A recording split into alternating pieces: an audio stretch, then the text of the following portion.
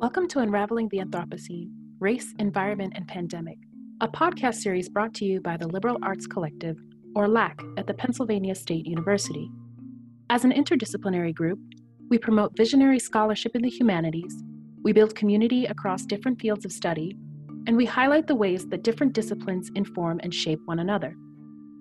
You can find more information about our previous events on our website, sites.psu.edu/Liberal Arts Collective. In response to the COVID-19 pandemic this year, we have developed this podcast series as an intervention into our global ecological emergency. In our discussions with scholars, activists, artists, and community members, we address how global ecological crises both impact and are impacted by political turmoil, widespread outbreaks of infectious disease, and racial violence. In this episode of the Liberal Arts Collective, we are welcoming Dr. Rebecca Tarlow to talk about some of her recent projects, including her research on the landless workers movement in Brazil, as well as teachers' movements and strikes in Brazil, Mexico, and the United States. Dr. Rebecca Tarlow is Assistant Professor of Education and Labor and Employment Relations at Penn State. She has her doctorate in Social and Cultural Studies in Education from the University of California, Berkeley, and examines how class, race, and gender hierarchies are reproduced through schools, as well as how social movements use education to contest these inequalities. Rebecca's research agenda has three broad areas of focus: theories of the state and state-society relations, social movements, critical pedagogy and learning, and Latin American education and development. Her scholarship engages in debates in the fields of political sociology, international and comparative education, social movements, critical pedagogy, global and transnational sociology, and social theory. Over the past decade, Rebecca has done extensive ethnographic research on the Brazilian landless workers movement. While the MST has been recognized globally for its success in forcing the government to redistribute land to over 300,000 poor rural families, the organization's educational initiatives have received less attention. Rebecca's book, Occupying Schools, Occupying Land: How the Landless Workers Movement Transformed Brazilian Education, was published in 2019 by Oxford University Press and explores the movement's attempts to transform public education across the country. So I just want to welcome everyone to this episode. My name is Michelle McGowan, and I'd like to also welcome our guest today, Dr. Rebecca Tarlow, and I hope that you enjoy our conversation. So Becky, welcome. So something that was exciting to me about interviewing you was how much your work touches in one way or another on almost all of our themes for the podcast. So could you start by telling us a little bit about your book and your research in general? Yeah, I'd be happy to. But first of all, just thank you for inviting me onto the podcast. I'm really excited to be here. I think the podcast is a really great initiative, so thank you. So and it's also interesting to hear that my research touches on a lot of the different themes that you've already covered. So I would be excited to hear more about those intersections. So my research, broadly, you can think of it as the relationship between social movements and education. And so you can think about that relationship in three primary ways.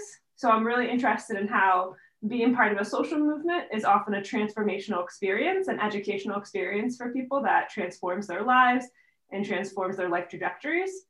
And so we can call that the informal learning that happens through social movement participation. I'm also very interested in the way in which social movements create non-formal educational practices, often based in the theories of the Brazilian educator Paulo Freire in his book, Pedagogy of the Oppressed. So how social movements have actually taken the ideas in the pedagogy of the oppressed and other emancipatory, radical, critical pedagogies and developed educational programs for their activists that help their activists be able to analyze the structural conditions that challenge their ability to live a prosperous life, right? So educational programs at the grassroots. And then a third direction that you can think of with education as social movements is how social movements have historically transformed formal schooling systems. So the history of like the Black African American Studies Department, Ethnic Studies Department in many universities are tied to the histories of social movements. Social movements have developed curriculum throughout the past 100 years for schools. And so social movements have been a big force transforming both K through 12 and higher education. And so my book on the landless workers movement in Brazil is really about this third aspect of this intersection. It's really looking at how social movements can come in and transform the formal public school system to support their broader social and political goals. Awesome. Yeah. I mean, I think about that probably with Chicano departments or Latino studies departments as well, being tied to that movement. And so I guess, how did you first get involved with Brazil, and what made you kind of want to focus on that area in your research? Yeah. So when I was an undergraduate at the University of Michigan, I had already had an interest in Latin America. And so I was majoring in Latin American studies. I had spent some time in Mexico and other parts of Latin America. I was studying Spanish. But my junior year, I just decided I wanted to go to a new region of the continent. And so I decided I wanted to study abroad in Brazil. And so as a junior, I started taking Portuguese classes. I went to Brazil for the first time. And that's actually Brazil is actually the reason I started studying education, but previously I had been interested in issues of politics, of social change. I was an activist myself as an undergraduate. This was a time of the anti-war movement against the war in Iraq. I was part of the anti-sweatshop movement, but I never really thought about education as a form of social change until I went to Brazil, and I started working with a feminist organization in the northeast of the country called Grupo Mulher Maravilha, Group Wonder Woman. And so this organization, it actually started because a bunch of elderly women in the community were watching the show Wonder Woman, and they started to get angry and say, hey, a Wonder Woman isn't this beautiful woman who just appears and fixes everything. A Wonder Woman is a woman who cooks and cleans and irons and does childcare, and also has time to organize for the benefit of their community. And so they called themselves Group Wonder Woman. They were very inspired by liberation theology, a radical current within the Catholic Church. And their goal when I arrived in 2004 to work with the organization was to end all forms of sexism, racism, and class oppression. So just, a small thing, yeah. Right. And so I asked the founder of the organization, Lourdes, who became one of my political mentors, how she planned to do that. And she pointed to a picture of a person, and that person was Paulo Freire, who wrote Pedagogy of the Oppressed. And I had actually read Pedagogy of the Oppressed as an undergrad before that moment, but it hadn't really resonated with me. It seemed really theoretical. I wasn't sure how it applied to actual social movements and social change. But then as a junior in college, watching this feminist organization use grassroots educational programs to raise the consciousness of women in the community and engage them in action was just, it's so inspiring. And it basically transformed my life trajectory, where I decided I really wanted to become what in Latin America would be called a popular educator, educador popular, and that I wanted to study and learn about education as a pedagogy of social change. So Latin America brought me to Brazil, and Brazil brought me to education. Yeah, that's awesome. I mean, it's praxis, right? So it's figuring out how to take what we're kind of learning over here as theory and bring it to where the rubber meets the road, so to speak. I guess one of the things that, as I was reading through some of the parts of your books, one of the terms that you used that jumped out at me was the contentious co-governance idea. And so how do you define that term? You're using it to talk about a strategy of the MST, but how are you defining that term, and how did that group employ that method to achieve their goals? Yeah, thanks for the question, because that is one of the central concepts in my book about the MST being Movimento Sem Terra, the landless workers movement. And my engagement with this term really relates to what people think about social movements and the relationship between social movements and the state. And so often in social movement theory, and also just among activists, the assumption is that once you're a social movement that begins to engage the state, engage state institutions, you're going to decline in your power, you're going to be co-opted, you're going to demobilize, right? And so there's a sense that only social movements that maintain complete independence from the state are going to be able to be radical and have long-term sustainability. Meanwhile, knowing that sort of from my activist history in the United States, I get to Brazil, and And the landless workers movement is doing the opposite, right? They're both engaging in protest, and they're also co-governing a system of more than 2,000 public schools across the country that aren't private schools, but rather public schools embedded within the public school system, where the movement's actually able to implement these radical pedagogies that help students practice what it means to be part of a direct democratic system. So they're practicing participatory democracy. It helps engage students in what it means to be part of a collective work process.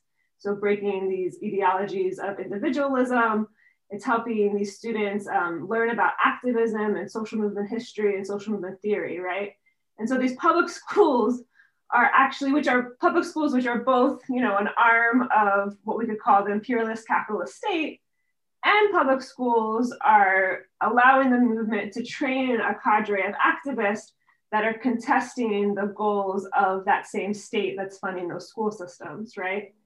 And so I was really trying to understand, like, how do we think about social movements that are co-governing these public schools, and how can we move beyond this idea of co-optation, but also not simply idolize cooperation, right? It's not just cooperation. And what I found working with the MST is that what they really do is this form of contentious co-governance, where they're co-governing the public school, but at times the ideals they want to implement come in direct contradiction with the ideals of the school system or the university. So one example from my research that I talk about in one of the chapters in my book is when the movement actually enters the university system and they try to transform university courses to more adapt to their ideals. And so professors who are sympathetic at first end up having a big issue with it because the students are all about the professors collectively deciding their curriculum with the students. The movement really demands that all the curriculum relate to themes of social struggle or have some kind of relationship to their life. They also refuse to do things like take standardized tests that are they believe ideologically don't fit into the goals of their movement. And so in this process of the movement sort of co-governing and creating the proposals for school systems, it was a constant conflict, right? Constant conflict with state actors and even with sympathetic folks within these school systems. And so how I define contentious co-governance in the book is this process of when social movements enter public institutions and begin to co-govern those institutions in coordination with state actors, while also simultaneously engaging in actions and promoting practices that come into conflict with institutional norms, right? And I argue that these types of conflicts are inevitable even under left-wing governments and within progressive institutions, because the ideals of a self-declared socialist movement are always going to conflict with the ideals and norms of school systems in what we refer to as sort of an individualistic, meritocratic, capitalist society, right? And so again, contentious co-governance tries to get at this idea that social movements can be both contentious and they can use public institutions to achieve their goals.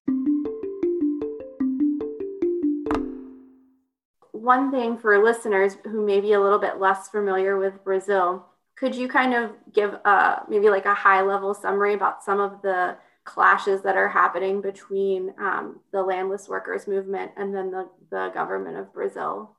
Yeah, so the landless workers movement, they contest one of the fundamental ideals of liberal democracy, which is private property, right? So they emerged in the early 1980s, and they didn't emerge as like one coherent movement, but rather dispersed attempts among poor landless laborers that decided to take the issue of land into their own hands and occupy unproductive land estates, right?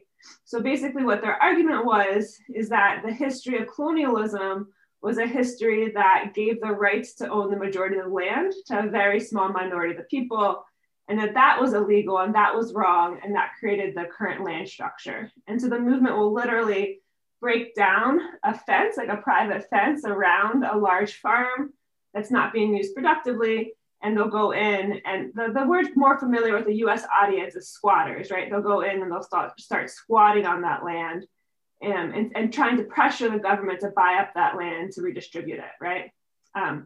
So that's a huge, that's where the conflict starts with the state, is that they're basically saying the people who have this property don't actually have the rights to this property because the property was given to them through a history of exploitation, enslavement, colonialism. And so over the past 30 years, the movement, as you mentioned in the beginning, has actually been able to redistribute land to more than 300,000 families, about 1.5 million people, through this direct confrontation with this idea of private property through these land occupations. So that's where the conflict with the state begins. And then from there, the MST is not just fighting for the land, but they're also fighting for the resources to live a dignified life on the land. So they fight for the right to housing, to roads, to technical assistance. They're also fighting for what they call societal transformation, which is grassroots popular democracy. They're fighting for LGBT rights, gender parity, indigenous rights. And so, and they're also just in general fighting against the entire mode of agricultural production, where you have big transnational corporations like Monsanto and Bayer come in, Cargill that come in and create like these monocropping soy plantations, right? And so their argument is that that's not using land to its social good. And so they also have the right to occupy those large productive plantations, which has gotten them a lot of slack from the public and from the government, right? And so the conflicts are constant between the MST and the Brazilian state. Yeah, no, thank you for that. That's really helpful because I think, it's just difficult when we get down to specific national context. Sometimes, the specifics are a little bit harder to pin down just from, reading an article, but it's definitely helpful to have a little bit more background. Do you see any intersections between some of those struggles? I know you mentioned Indigenous land rights. Do you see any intersections between also environmental issues or environmental rights as well? Yeah, so the MST is definitely part of what you could call the large global climate justice movement, right? So they believe like their entire philosophy of farming is based on the idea of agroecology, which is that you have to have sustainable farming methods that are not exploiting the land, that are diversifying, that aren't monocropping, but rather using the biodiversity of diverse geographical locations to produce food. And the monocropping and industrial agricultural model is perhaps the worst contributor in the world to climate change. And so this ideal of going back to having small farming communities that are producing through agroecological methods is a solution. It's not just a critique, but it's actually a concrete solution to the climate chaos that we're facing today. So absolutely, the MST could be seen as part of this broader climate justice movement, specifically focusing on farming and land as a component of that. I know that your research focuses on Brazil, but I do work on Chile. And recently I had read an article that was published in the New Yorker. It was called Chile at the Barricades. And the author of that piece, Daniel Alarcón, he talked about how the pandemic restrictions there actually provided the government with a little bit of a respite to be able to go in and erase some of the signs of the protests that had been happening since last fall there, including, erasing graffiti and just kind of having a chance to clean things up a little bit. Do you think that the pandemic, or have you seen any effects of the pandemic on social movements in Brazil? What have been the effects and consequences there? Yeah, the pandemic has had a huge effect on social movements in Brazil.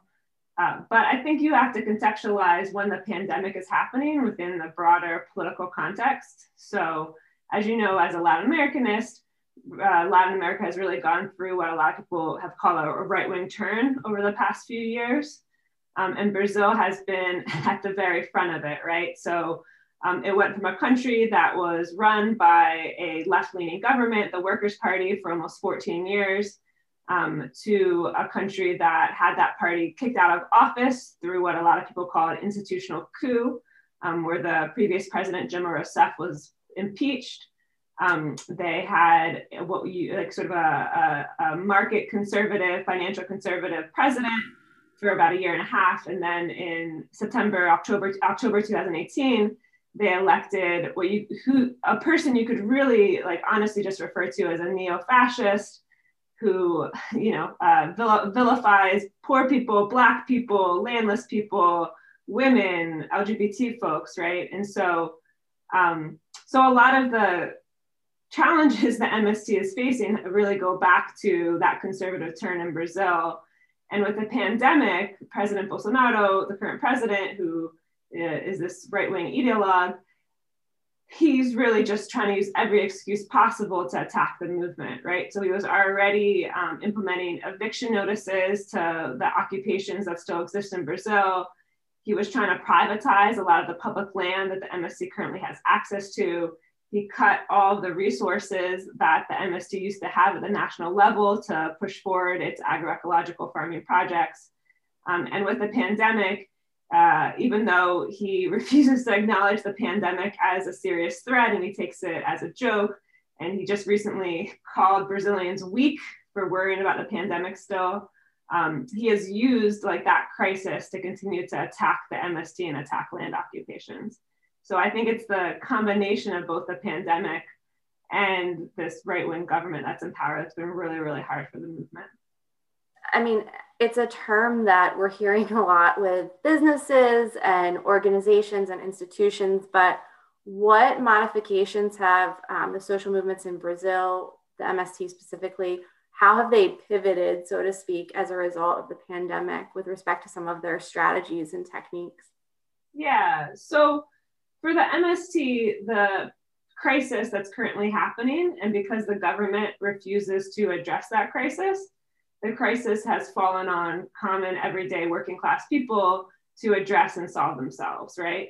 And so the big pivot that MST has done is trying to be as much as possible in solidarity with other working class communities who are going through hardships at this time.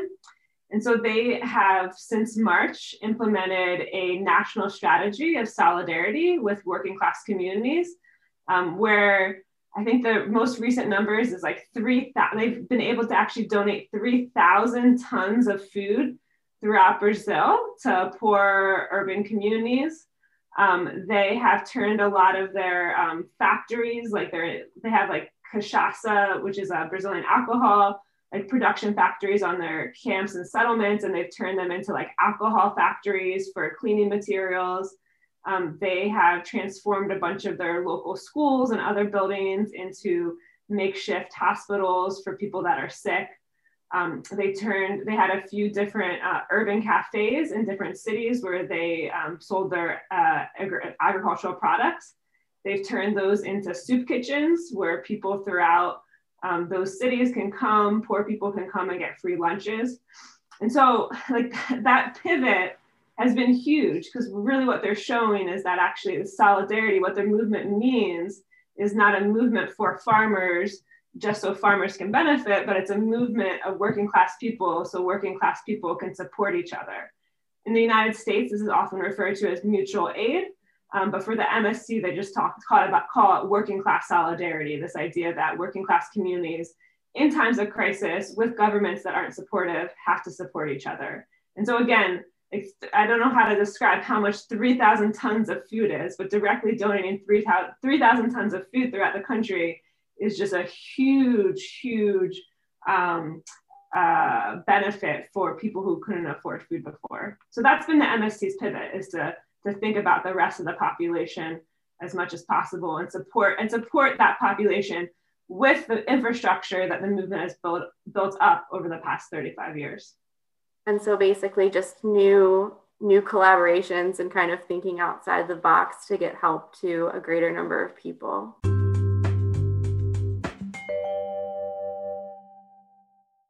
Do you think there are differences then? I know you said urban cafes in your last response, but are there differences in the way that urban activists and rural activists are going about creating this change? Do they have to change their strategies, or how do you see that kind of manifesting itself in Brazil?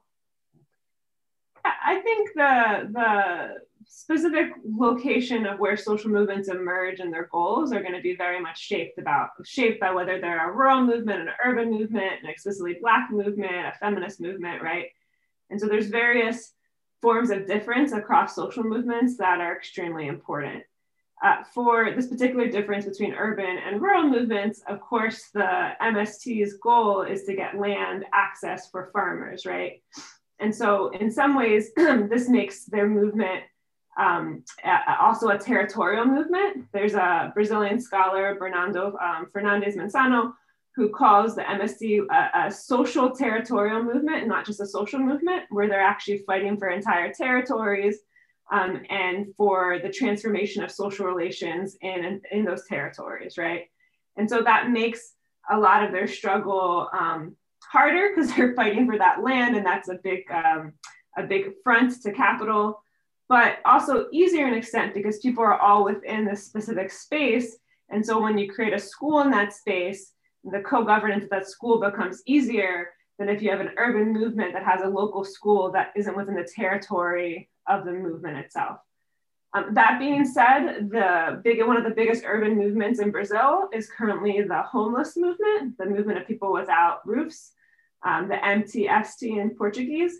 And that movement was actually created and inspired in the late 1990s directly by MST activists who left the movement and helped to start organizing housing occupations. And within those housing occupations, they often occupy like dozens and dozens of abandoned houses within the periphery of a city. And then you can see some of these more territorial strategies coming about where they build a school within that urban community, where they start thinking about different social relations and types of direct governance within that urban community. And so you can see parallels between urban and rural movements in Brazil. But of course, they're very different and they have different goals. Yeah, I mean, I think probably too, it goes back to some of the squatting rights that you were talking about. So people going in and the occupation, and that's something that you can do in rural areas, probably more land-based versus urban, where it's going to be, going into a specific structure and occupying that. But I mean, it seems like that has been an effective strategy for the MST and similar organizations there, whether they're rural or urban. Yeah, that's right. And I think the biggest difference between social movements and in different locations is whether they're fundamentally anti-capitalist, right? So whether they're fundamentally trying to change the capitalist system or whether they're trying to reform it to improve the livelihoods of some folks within the system, right? And so that's honestly the biggest difference between the MST and some of the urban labor movements that have been really strong in Brazil and elected the Workers' Party to the presidency in 2003, is that fundamentally the Workers' Party and the labor unions, like their goal wasn't to necessarily transform capitalism, at least maybe initially, but not when they got elected in 2003. Their goal was really to keep the economy expanding and then redistributing some of that industrial growth to poor people to raise them out of poverty, right? And so that goal of like maintaining the system, increasing GDP, but redistributing money in order to improve people's conditions, to improve their access to healthcare, et cetera, that's also a progressive goal, but it's a different goal than trying to transform the capitalist system into a different type of economic system. So I would say that's like the big difference between movements in Brazil and in the United States.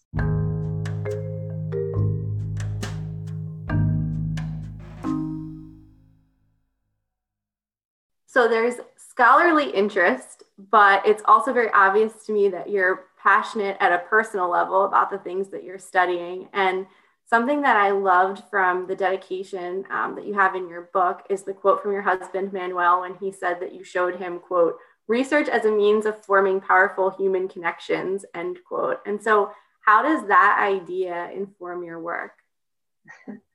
Yeah, great question. And yeah, my husband's Manuel Rosado. He's also a assistant professor at Penn State in the labor employment relations. And I remember when I took him down to Brazil for the first time in, I think it was 2014, and I brought him to a few different MST communities where I did research. He was just so impressed or just shocked about the degree to which I had these close familial relationships with the people I was doing research with, right? Like I considered them my family. And we were very, very close. And I joked with him and I was like, Manuel, I just think research is an excuse to get to know cool people and make these relationships and make these connections. And so I think for him, that sort of shifted his thinking about research, because he had thought about like making close connections as a means to do good research. And I was thinking about doing research as a means to making transnational connections with other activists and people who are involved in social change. And so it was interesting to hear him. I didn't even realize what I was doing, but it was interesting to see him articulate that. But it's true, like the people, and I'm lucky because I do research with a social movement that I'm highly aligned with, right?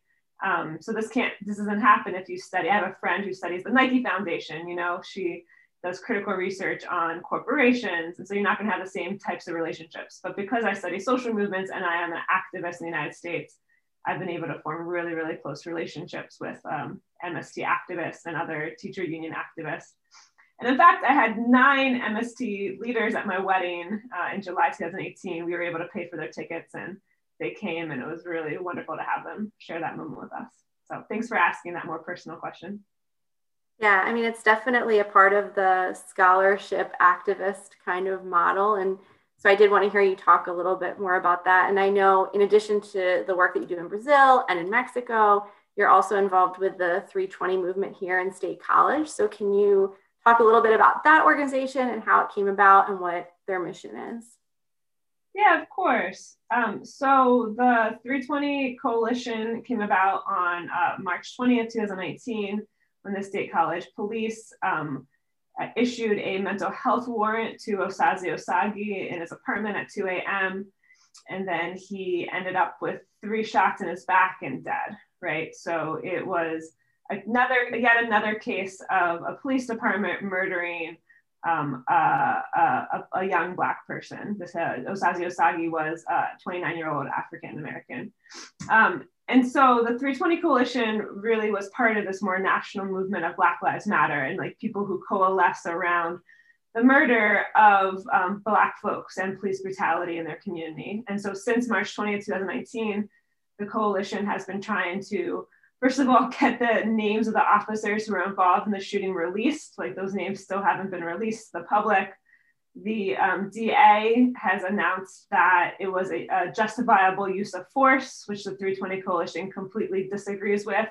How could someone getting a mental health warrant that his father had actually called the police to help him end up with 3 shots in his back? And so the 320 Coalition has been doing this work. It really galvanized a lot after, like the whole country, after the murder of George Floyd in May.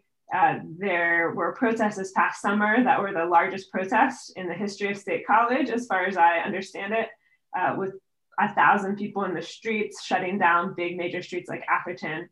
So the 320 movement, the 320 Coalition is one local example of this larger movement for Black lives that has coalesced across the country, and that really has to do with police brutality and the history of just police murders and police violence against Black people in this country. Yeah, and I think it's so interesting that it predates George Floyd, right? I mean, it's sort of drawing attention to the fact that there's continuity here, and these incidents, I mean, everyone knows that they were happening before, and then it kind of got to this tipping point, but it just, again, reiterates that it's something that was going on, it is going on, it continues to go on. So it's an important issue to draw attention to. I also think too, with the rhetoric, people hear defund the police and they think that means that there's not going to be any public safety, but in incidents like the one that happened in State College, it's also about, should police be going on mental health calls? Is that something that should or should not be happening, right? And so I think opening that debate is really important.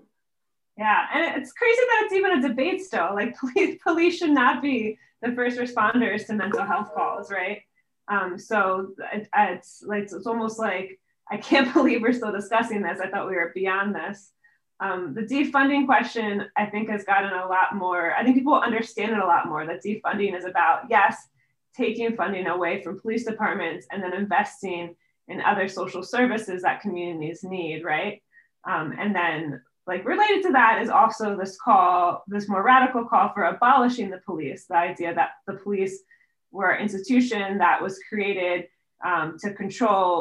first of all, to patrol enslaved African and African descendants, right, during the time of enslavement, and then also just to patrol workers and prevent worker unions and worker organizing, right? So should that actually be the institution currently that promotes public safety? Like, that's a huge debate. And in fact, we had in September, one thing I'm doing as a faculty member is I'm working with about 20, 25 other faculty, and we're trying to create a consortium for social movements in education.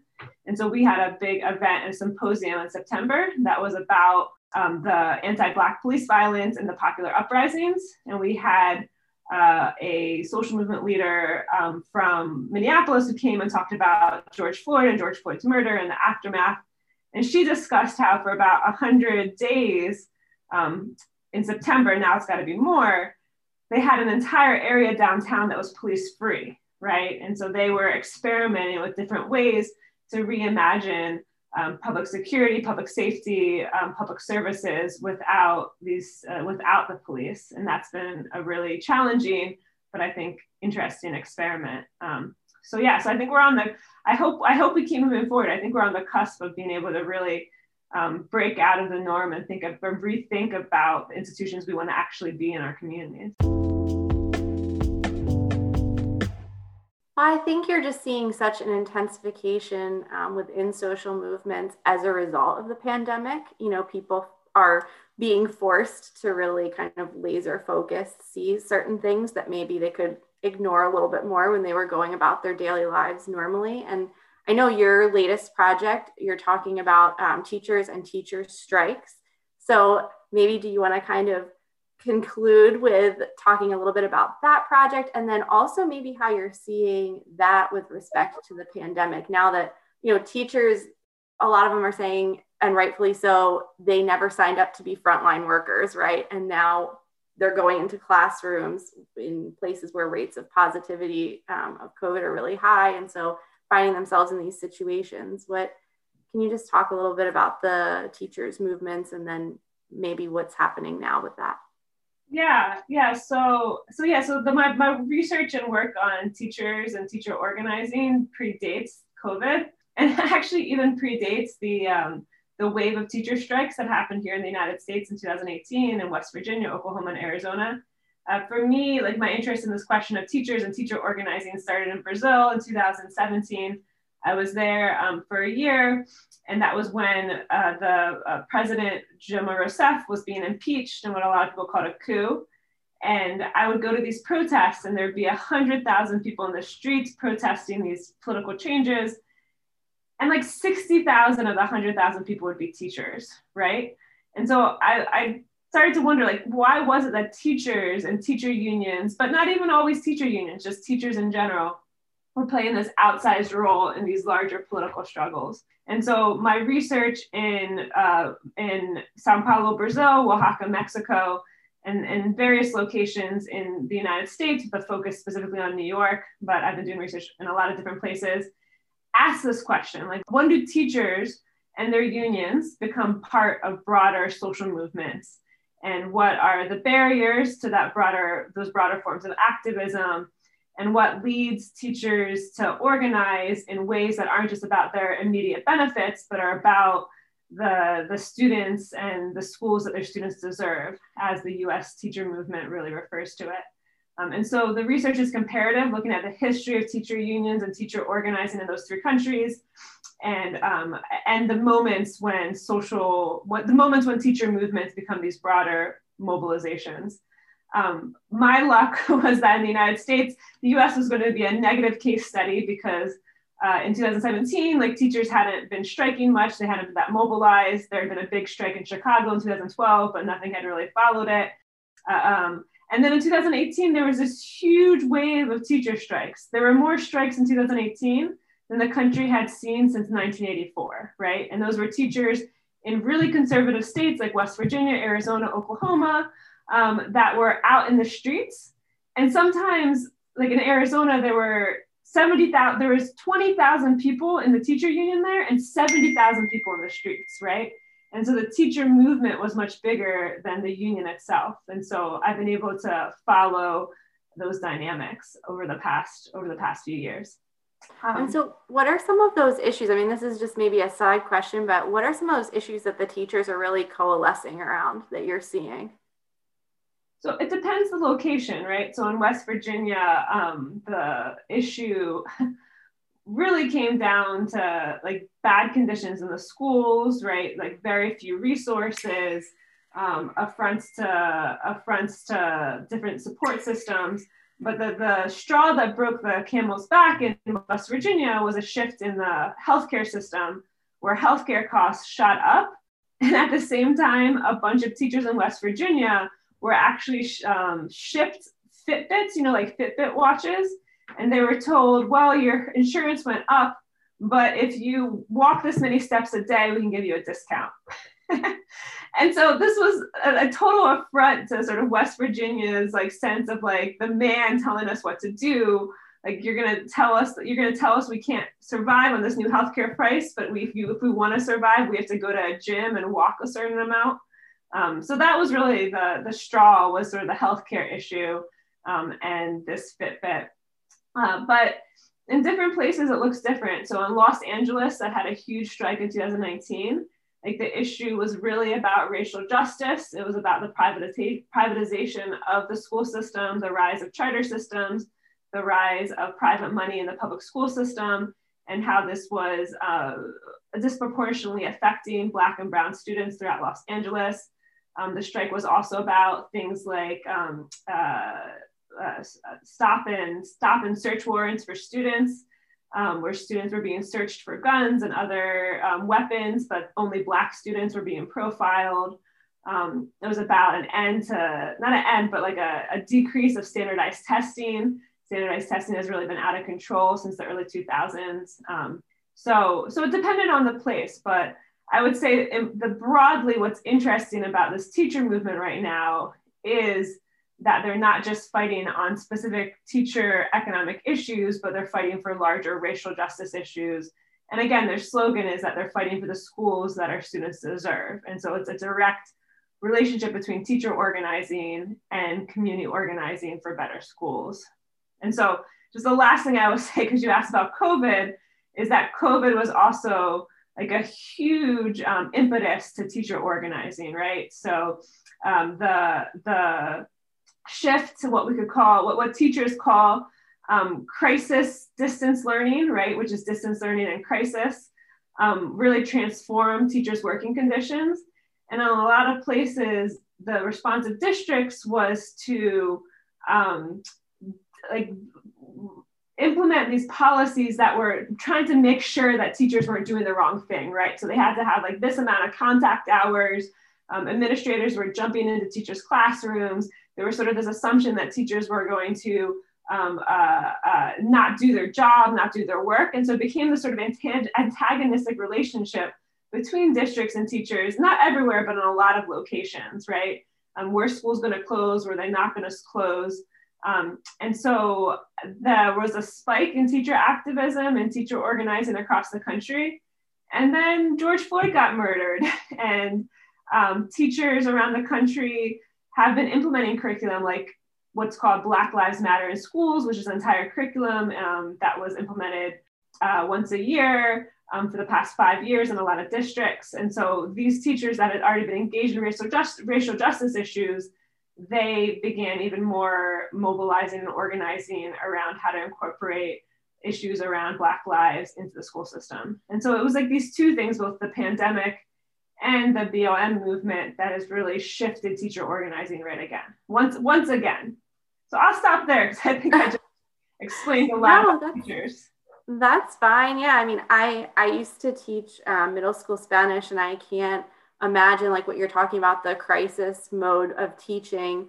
I can't imagine how difficult that would be at the middle school, high school, elementary school levels. I mean, I think it's probably hard enough for us as college level instructors, but I empathize with that particular challenge. And I think your answer also speaks to the power that individual teachers do have, even when there's standardized curriculums, to integrate issues of racial justice and just kind of raising awareness of students about parts of history that maybe don't always get told. And so I think it is important work that's going on. But yeah, I mean, do you have any final thoughts, any concluding words you want to leave us with? Or? Yeah, I was just really happy to be on the podcast. Those were some great questions. And we're at a turning point in global history. This pandemic has really shifted the way in which we're living our lives. And I strongly believe that if we want to get out of this and have a more just world, then we have to start organizing for it, because as we know, historically, crises can be taken advantage of by the right, or they can be taken advantage of by grassroots movements. So I'm just hoping we can take some inspiration from the social movements in Latin America and really start to build our movements here in the United States also. So thank you for inviting me on the podcast. Yeah, those are good last words. So thank you so much for joining us today, Dr. Tarlow. It was awesome to talk to you, and we hope to get to chat again soon. Unraveling the Anthropocene is brought to you by the Liberal Arts Collective at Penn State. This series was made possible by sponsorships from the University Park Allocation Committee, the Department of Comparative Literature, the Department of Spanish, Italian, and Portuguese, the Rock Ethics Institute, the Humanities Institute, and the Center for Global Studies. We at LAC thank you all for your support. This episode was produced by Michelle McGowan and Hannah Matangos. Be sure to subscribe and follow along wherever you get your podcasts and on Facebook, Twitter, and Instagram. And if you're interested in joining our ongoing reading group, more information is available on the LAC website. See you next time.